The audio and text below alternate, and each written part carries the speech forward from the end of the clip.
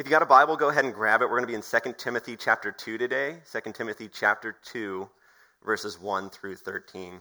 So if you got a Bible, if someone near you has a Bible, I don't know if you can be 6 feet away from them, but consider sharing. But 2 Timothy chapter 2, verses 1 through 13. 2 Timothy chapter 2, verses 1 through 13.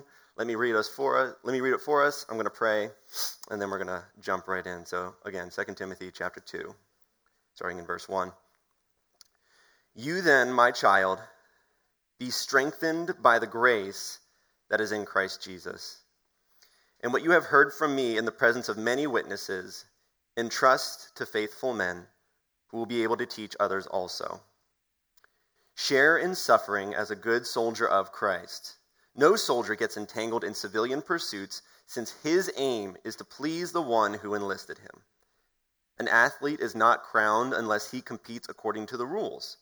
It is the hardworking farmer who ought to have the first share of the crops.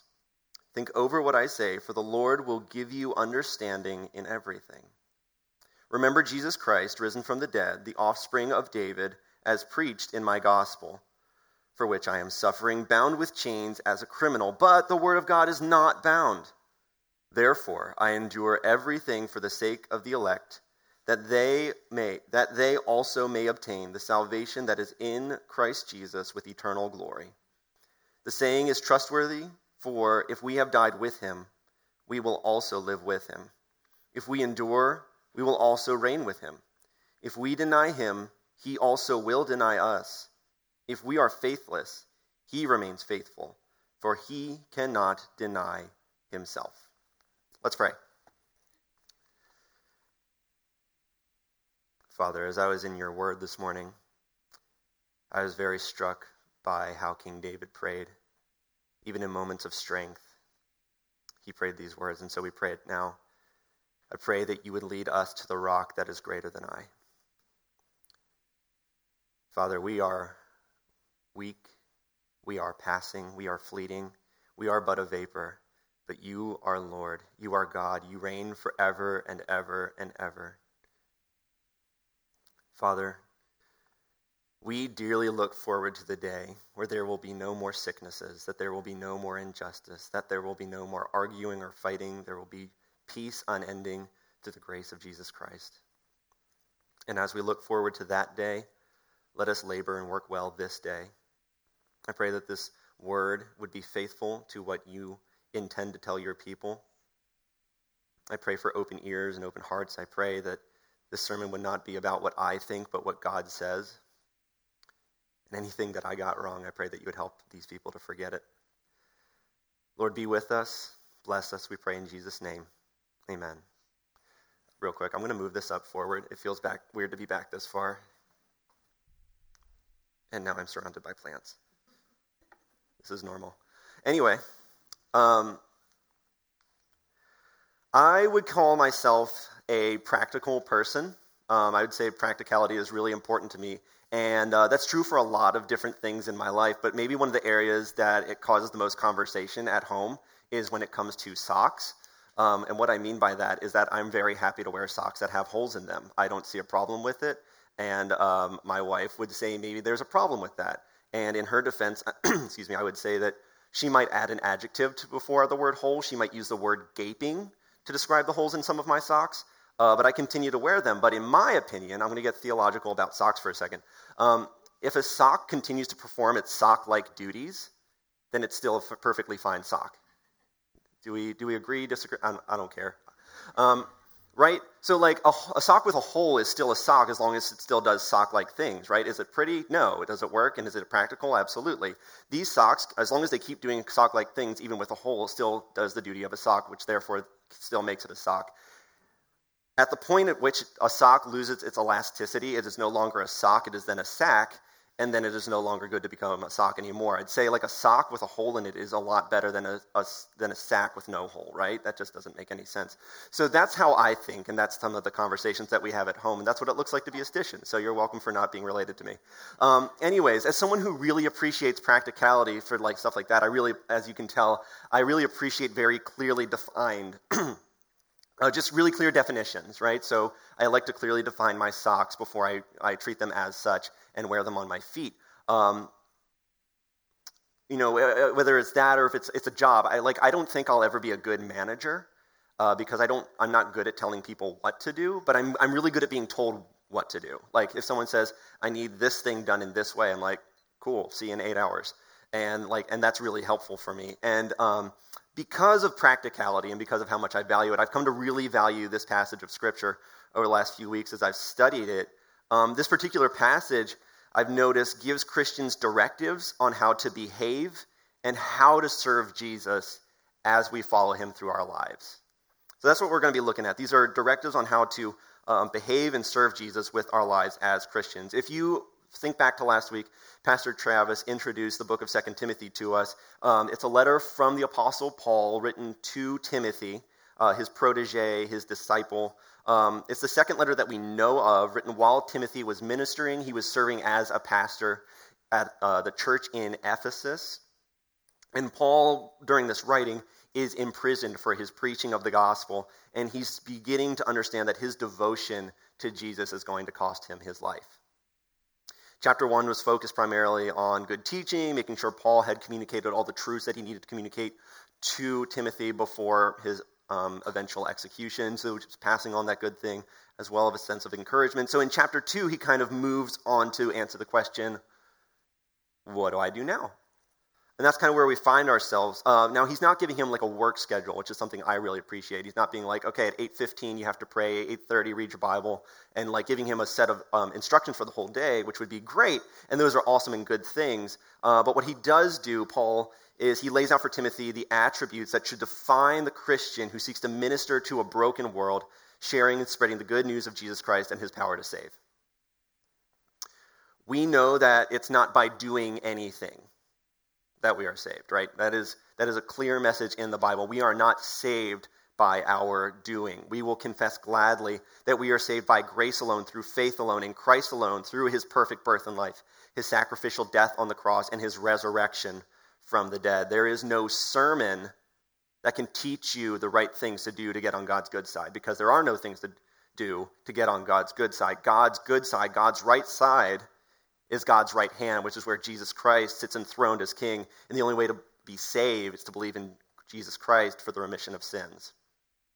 Doing what we talk about in this sermon today will not save you. If you do not have your faith fully placed in Jesus Christ to save you, trying to do what Paul talks about in this passage will not save you. It will kill you. So if you do not believe in Jesus, step 1, repent of your sins and believe in Jesus Christ. Step 2, let's read the passage together. So as we look at this passage, we will find that for those whose faith is in Jesus Christ, for those who call him Lord, Paul gives us 5 practices that must define us as we follow Jesus Christ. 5 practices to follow, and 5 practices that must define us as we follow Jesus Christ. Practice number 1 is multiply. Practice number 1, multiply. Paul begins his exhortations in the section by saying, "You then, my child," in verse 1. When he says then, this is kind of a linguistic indicator as you study the Bible. If you say then, it's kind of this turn, okay? So we've talked about A, then B, right? Because of this is now what's going to be true. Because this happened, now we're going to do this. So then, now we've been informed, now we're going to go do. That's what this then is going to kind of be serving as for us. And then he calls Timothy my child. And we know that we talked about, Timothy's not his actual child. He is a disciple of Paul's, one whom Paul clearly has great affections for. And we see in 1 Timothy chapter 1, he calls Timothy his child in the faith. And in chapter 2, or 2 Timothy chapter 1, wow, I'm getting these numbers really confused. I'm sorry. In 2 Timothy chapter 1, verse 2, he again calls Timothy his beloved child. There's a degree of intimacy between these two men that doubtlessly shared hours, meals, laughs, tears, life together. And that kind of unique bond is only found by people who share Jesus Christ. Like, we can have really good friends. I have good friends. I have parents. I have family members that I love dearly. I've known them my whole life, and I will never be as close to them as I am to my brothers and sisters in Jesus, because when we have Jesus in common, that is what truly binds us and brings us together. And that's what Paul and Timothy are sharing, this bond in Jesus Christ. So it's in this framework that Paul says, be strengthened by the grace that is in Christ Jesus. Both before this phrase and after, Paul is specifically speaking to Timothy's ability to do gospel ministry in Ephesus to promote the glory of God by sharing the good news of the gospel of Jesus Christ.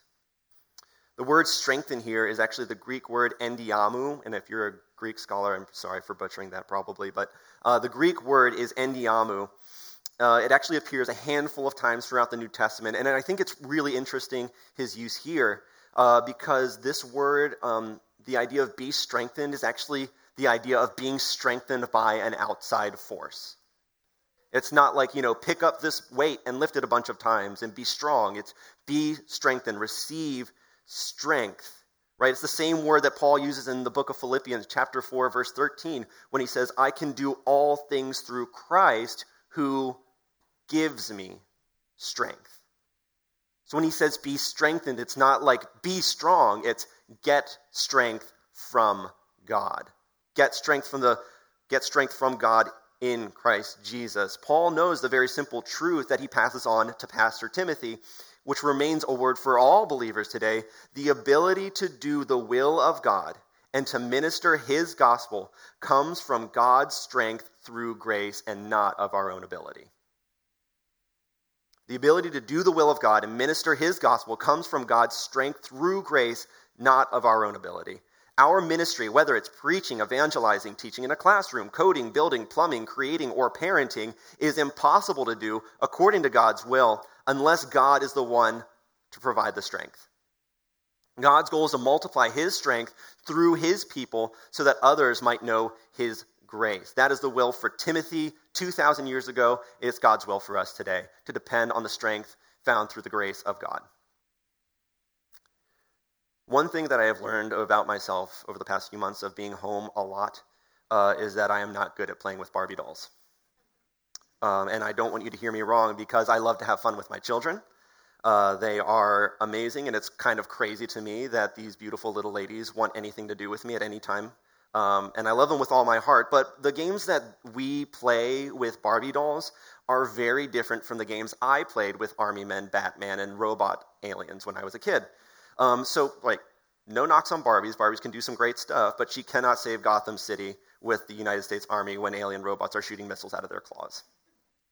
Sorry, it's just different. So, at 7 a.m., when my child stumps out of her room over to mine, I'm already kind of half awake because they walk loudly, and she sweetly leans over right next to my ear, and she says in her sweetest little voice, "Daddy, can you come play with me and make me breakfast?" There is a strength that Eric just doesn't have in that moment.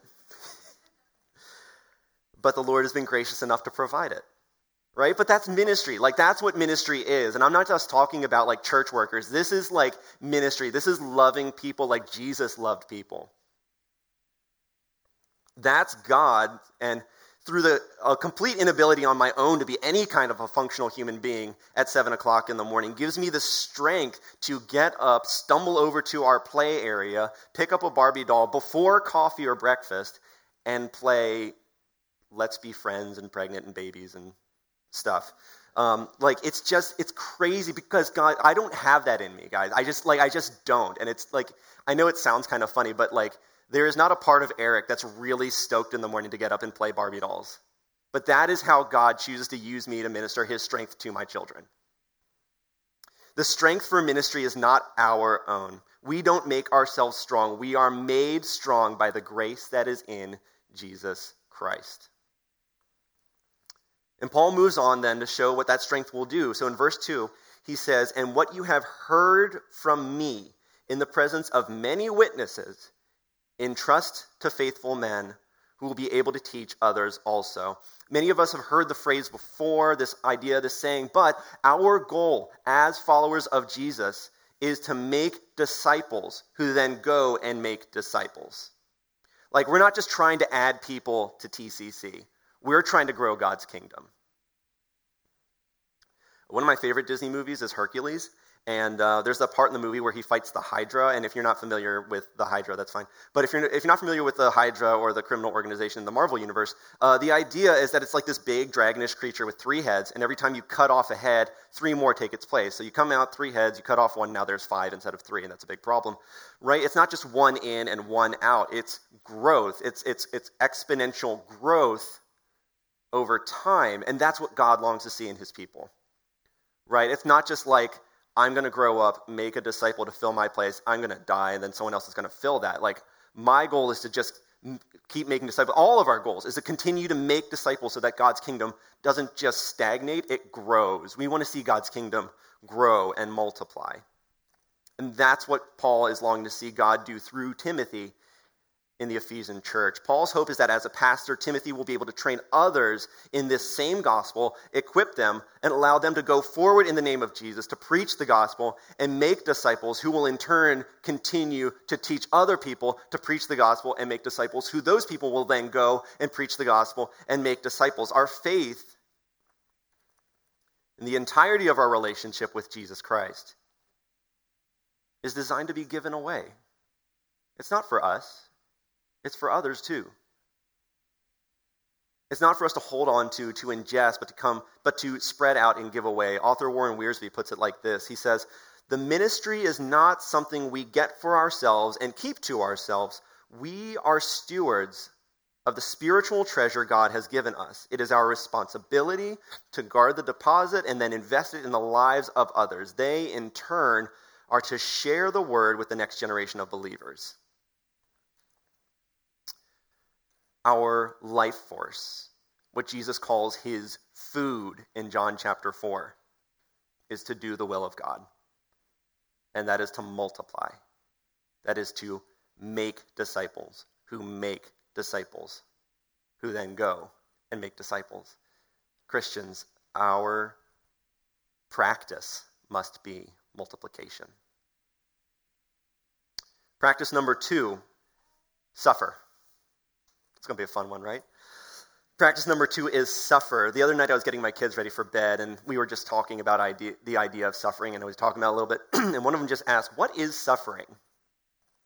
It's a fun question for a 3-year-old, isn't it? What is suffering? And it kind of made me glad in the sense that, like, my kids aren't like, "Oh yeah, remember that time we suffered really badly? Yeah, that's what that is." Like, sweet, I'm glad that hasn't happened. But here's what I did. I looked up a definition of the word suffering. I'm going to share it with you guys, and I want you to tell me if you think this is an accurate definition. Are you ready? This is actually have to pay attention now. All right. Definition of suffering: to experience or be subjected to something unpleasant or bad. Right? It doesn't line up. Like, I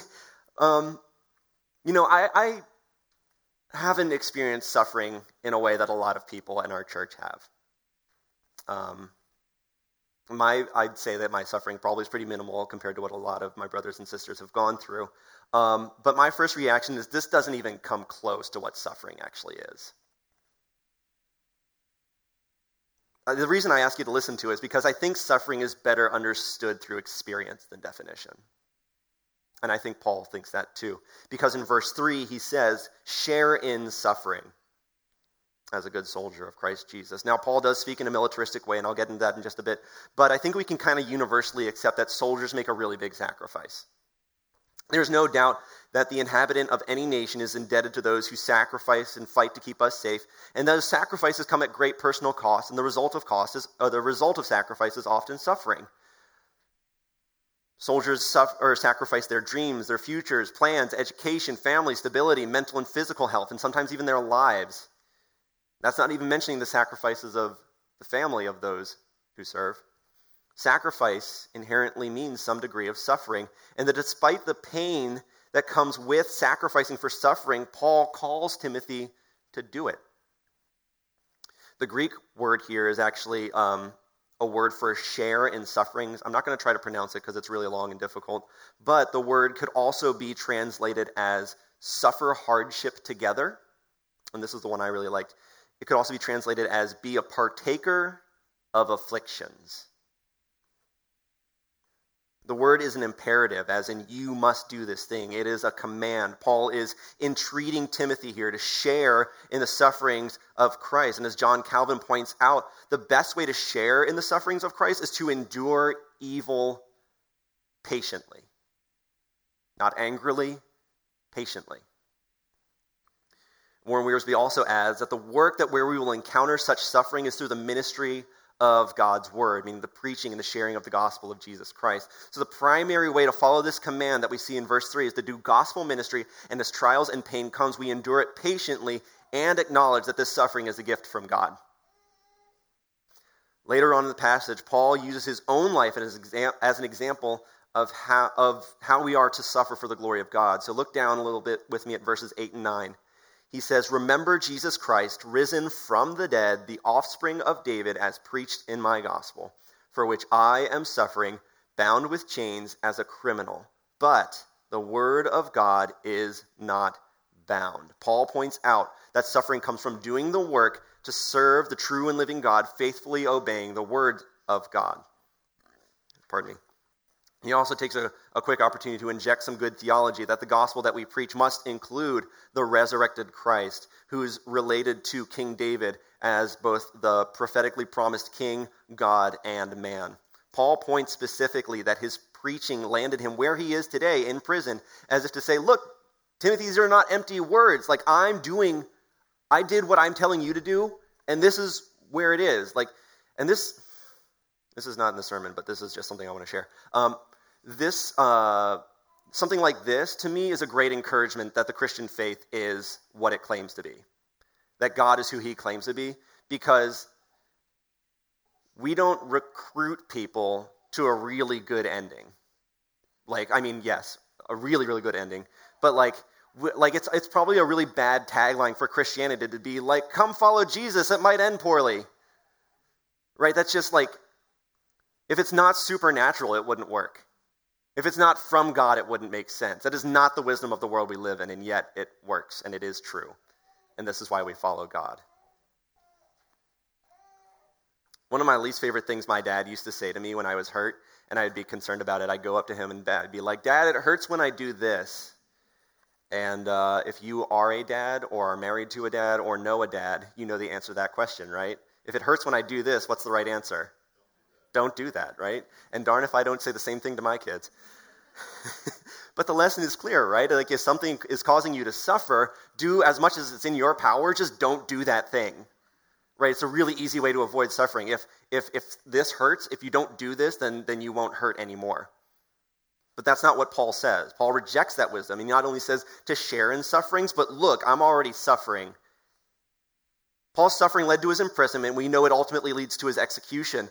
Paul is not concerned for his own flesh. He is concerned for the advance of the gospel. The second half of verse 9, he says, the word of God is not bound. Verse 10, he continues. He says, therefore I endure everything for the sake of the elect, that they may also obtain the salvation that is in Christ Jesus with eternal glory. Paul's joy in suffering is rooted in the unstoppable work of the spread of the gospel, which he trusts the promises of Jesus that even the gates of hell will not prevail against the word of God.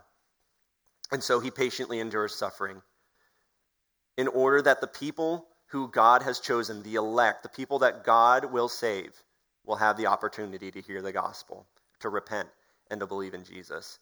Suffering, then, is not our destination, but a tool that God uses to grow his people and his kingdom. Suffering is not our destination. It's a tool God uses to grow his people and his kingdom. Our suffering conforms us to be like Christ, and our suffering points others to Christ. Our suffering, then, is for our good and for God's glory. We suffer not for the sake of suffering, but because by suffering, we preach the gospel with our lives and our words. We suffer gladly, not because we enjoy the suffering, but because God has counted us worthy to partake in the sufferings like his Son did, and it pleased him to allow us to become more like Jesus.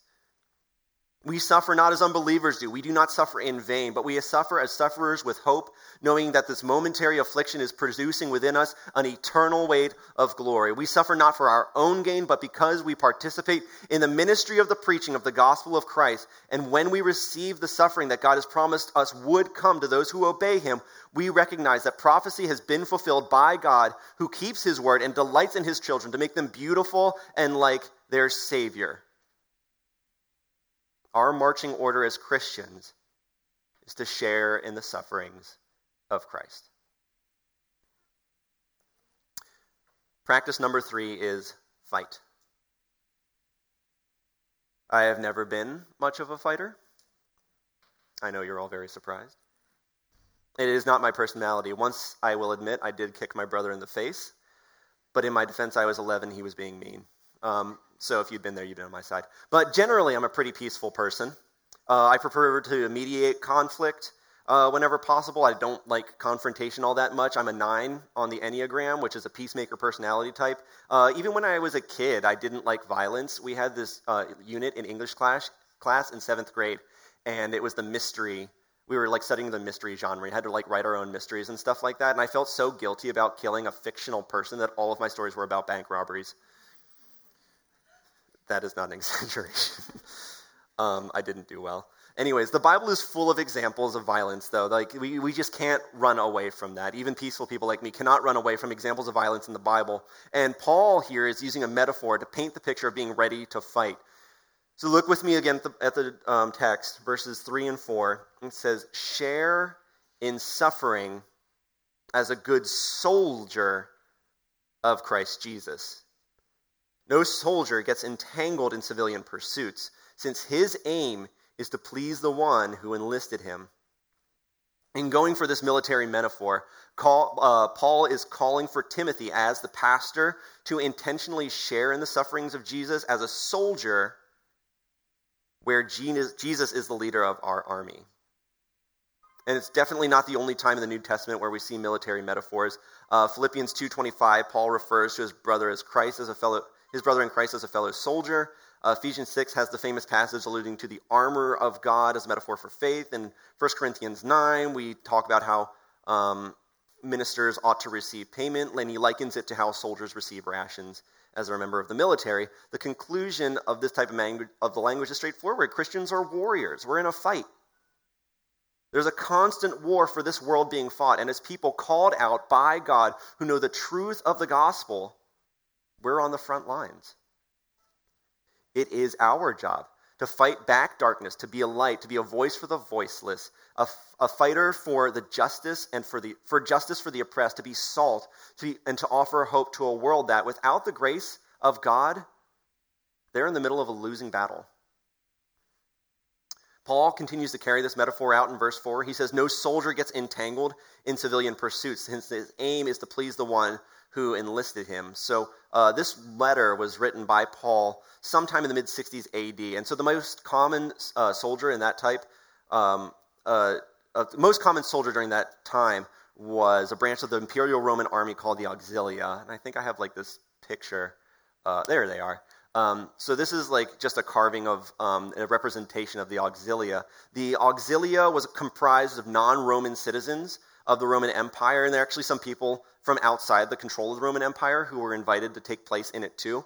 They were actually paid pretty decently. They were guaranteed 25 years in their career. So when you think about that today, if someone said, "I can guarantee you'll have a job for the next 25 years," that's pretty interesting. But they were also further promised really kind of a nice retirement package that included, at the end of their service, they were awarded full Roman citizenship, which was a really big deal.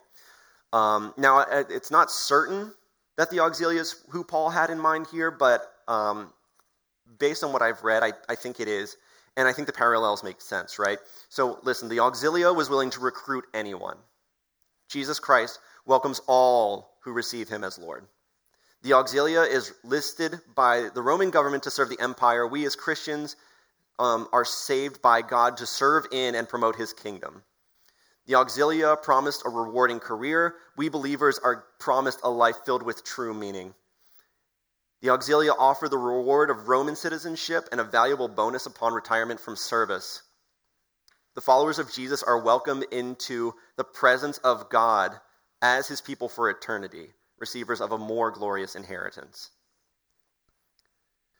This soldier has a singular primary job to fight for whoever they are enlisted to. If you are a soldier who serves two different militaries, or if you allow yourself to kind of get engaged in like the day-to-day affairs of like the everyday people, it just doesn't fulfill the promises for which you were signed into. And that's what Paul's getting at here. He says that we are not to be involved in the fleeting things of this world, and that there are plenty of them. And I want to be careful here. We're not Gnostics, right? We're not saying completely disengage from the world. There are good, right, wonderful things that Christians ought to get involved in and be a part of and serve and make a difference and impact in the name of Jesus. But in addition to that, there are so many things in this world that are yelling for our attention that distract us from what God has us in the world to do. His will, which is to proclaim Christ and love others. The author Donald Guthrie puts it like this: the main point is therefore the renunciation of everything which hinders the real purpose of the soldier of Christ. There's nothing intrinsically wrong, in other words, about civilian affairs until they entangle. Then they must be resolutely cast aside. So I want to challenge you. What is entangling you? What is going on in your life that distracts you from proclaiming Christ and loving others? Is it selfishness? Is it your career? Is it a relationship? Hobby? Is it politics? Is it Twitter or Instagram or Facebook or Snapchat? I want to ask you all to pray this week that God would reveal what is in your life that is distracting you from fighting the fight of faith. Because we are called soldiers. We are enlisted by God Almighty to fight the fight of faith for the glory of God and for his kingdom. We fight against sin, says Hebrews 12:4. We fight against the flesh, says Ephesians 6:12. We fight against demons and blasphemy, says 2 Corinthians chapter 10, verses 4 and 5. God's word is our sword, says Hebrews chapter 4, verse 12. We are in a battle every single day. We are soldiers. And Christians, listen, we report to only one commander-in-chief, the Holy of Holies, the Ancient of Days, the King of Kings, and the Lord of Lords. There is no greater loyalty a Christian can possibly have than to our Lord, and anything that diverts attention from him must be put to death. Fight against that which tempts you to cast the eyes of your hearts anywhere else but on Jesus Christ. Practice number 4 is work. And I will admit this is the hardest one for me. Practice number 4 is work. Once he's done talking about the soldier, Paul moves on to 2 new metaphors, and he first focuses on the athlete. Look back at the text with me, starting in verse 5. He says, "An athlete is not crowned unless he competes according to the rules." I am sure I'm not completely alone in the fact that I have been missing sports for the last several months. With everything shut down, the stories have been pretty scarce. The most common stories I've been seeing in the sports world is basically what athletes are doing to stay in shape during the time. And my favorite one, as a fan of the Baltimore Ravens, one of our wide receivers bought one of those football throwing machines. And what he would do is he'd stand right here and he'd put the football in it, and it would launch it, and he would go and catch his own pass, which doesn't make any sense to me. I can't catch passes that other people throw at me. But how are you going to catch your own pass, man? That's nuts. But these athletes today, we just kind of get these glimpses into their lives, and it's just nuts how hard these people are training. With all the science now that's being made available to athletes, they work harder than ever to train their bodies. And they are stuck at home. The fact that they're stuck at home has not slowed any of them down a bit, because they know their ability to do their job well is based on their ability to work hard in preparation. And while American football was still a long way from being invented during this letter when it was written, Paul certainly probably had in mind this type of training and preparation when he uses this metaphor. The most notable example of athletics at the time would have been the Olympics. And here's what one commentator says about the Olympics of the time and what Paul was referring to. He says, "In the Olympic Games, there were strict rules which had to be obeyed. This expression includes the idea of, quote, in the correct style, applied to fully fledged athletes, professionals, as opposed to amateurs. Each athlete for these Olympics had to state on oath that he had fulfilled the necessary 10 months training before he was permitted to enter the contest. Any athlete who had not subjected himself to the necessary discipline would have no chance of winning and would in fact lower the standard of the games. There were severe penalties imposed on any who infringed the rules. Athletes don't just show up on game day and expect to win. They train, they study, they learn the rules, they practice. Lots of effort goes into their work, lots of personal discipline and sacrifices invested early on for the hope of lasting glory in the long run. We Christians run a race in our daily lives for a lasting and eternal glory, far more valuable than any medal, trophy, or award. This is explained a little bit in 1 Peter chapter 1, verses 3 and 5. Peter says, "Blessed be the God and Father of our Lord Jesus Christ. According to his great mercy, he has caused us to be born again to a living hope through the resurrection of Jesus Christ from the dead, to an inheritance that is imperishable, undefiled, and unfading, kept in heaven for you. Gold medals tarnish, trophies rust, but the glorious inheritance of God for his people is unfading, never ruined, and promised for those whom God has caused to believe in himself." In verse 6, Paul continues with this theme of work, this time focusing on the farmer. He says in verse 6, "It is the hardworking farmer who ought to have the first share of his crops." The Bible actually has an economic system and principle that states those who work hard earn whatever they've worked for. That's a pretty straightforward one, right? But we can all agree with it. Those who work hard deserve and have earned whatever it is that they worked for. This is also, it's repeated throughout the Bible. For example, Romans chapter 4, verse 4, Paul says, "To the one who works, his wages are not counted as a gift, but as his due."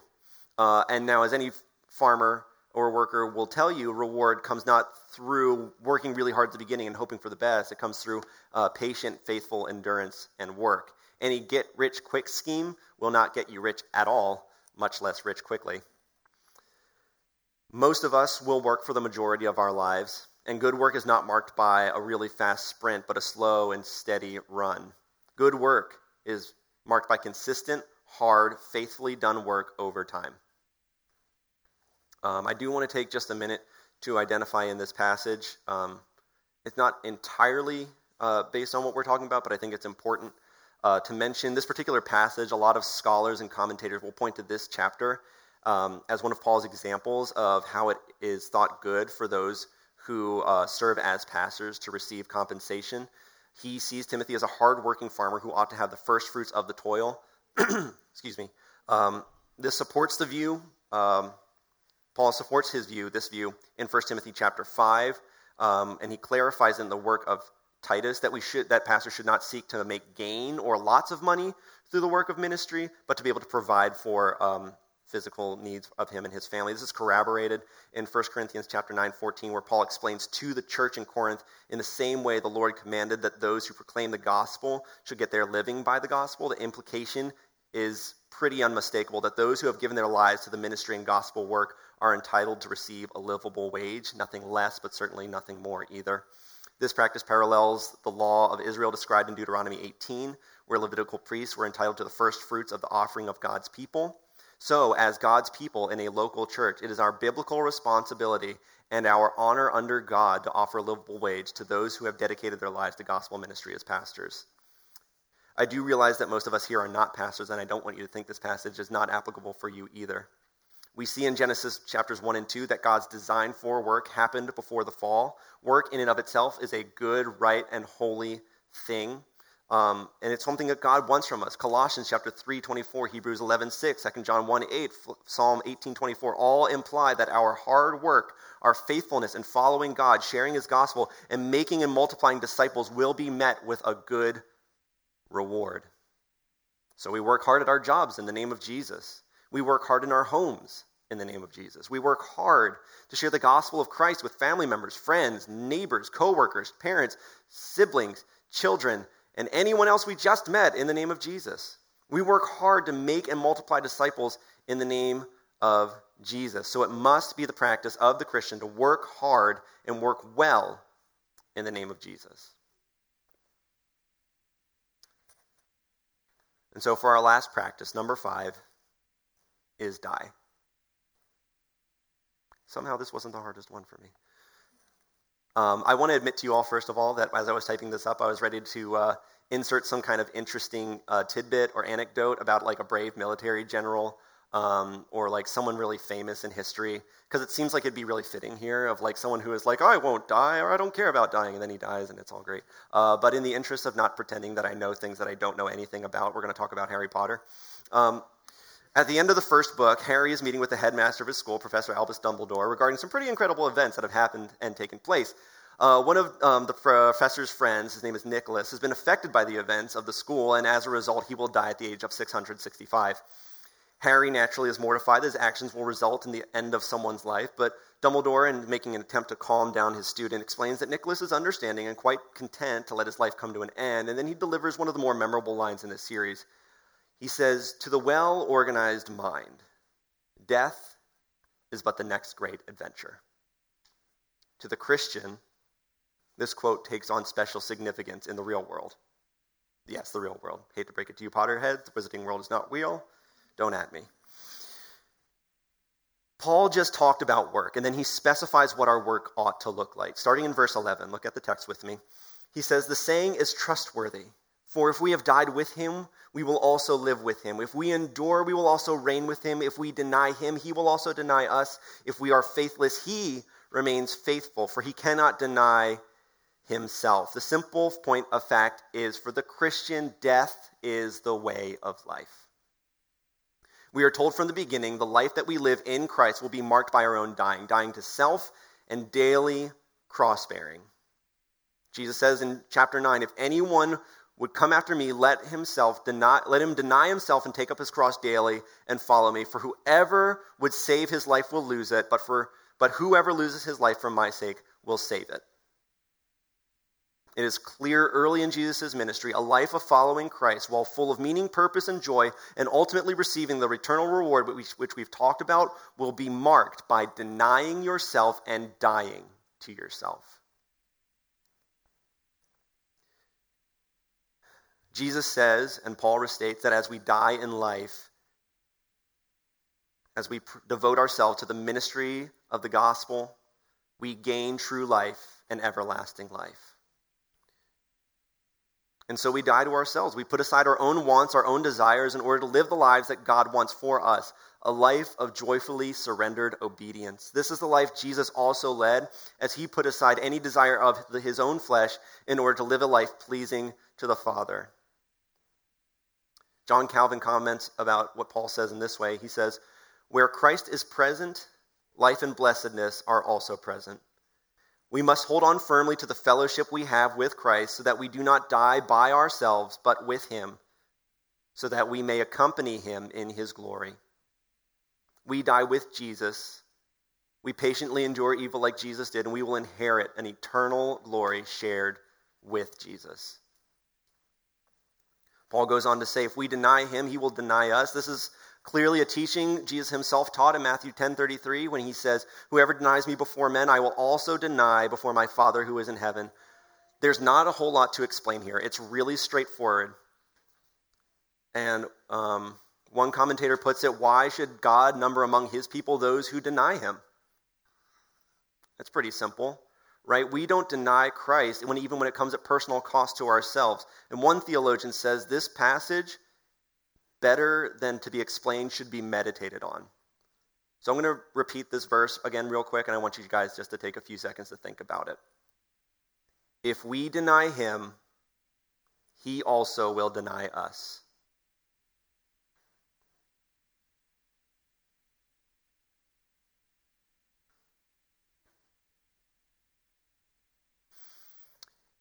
Finally, in verse 13, Paul says, if we are faithless, he remains faithful, for he cannot deny himself. And how great it is that we have a faithful God, who, unlike us, his faith is never shaken, whose trustworthiness is never, ever in doubt.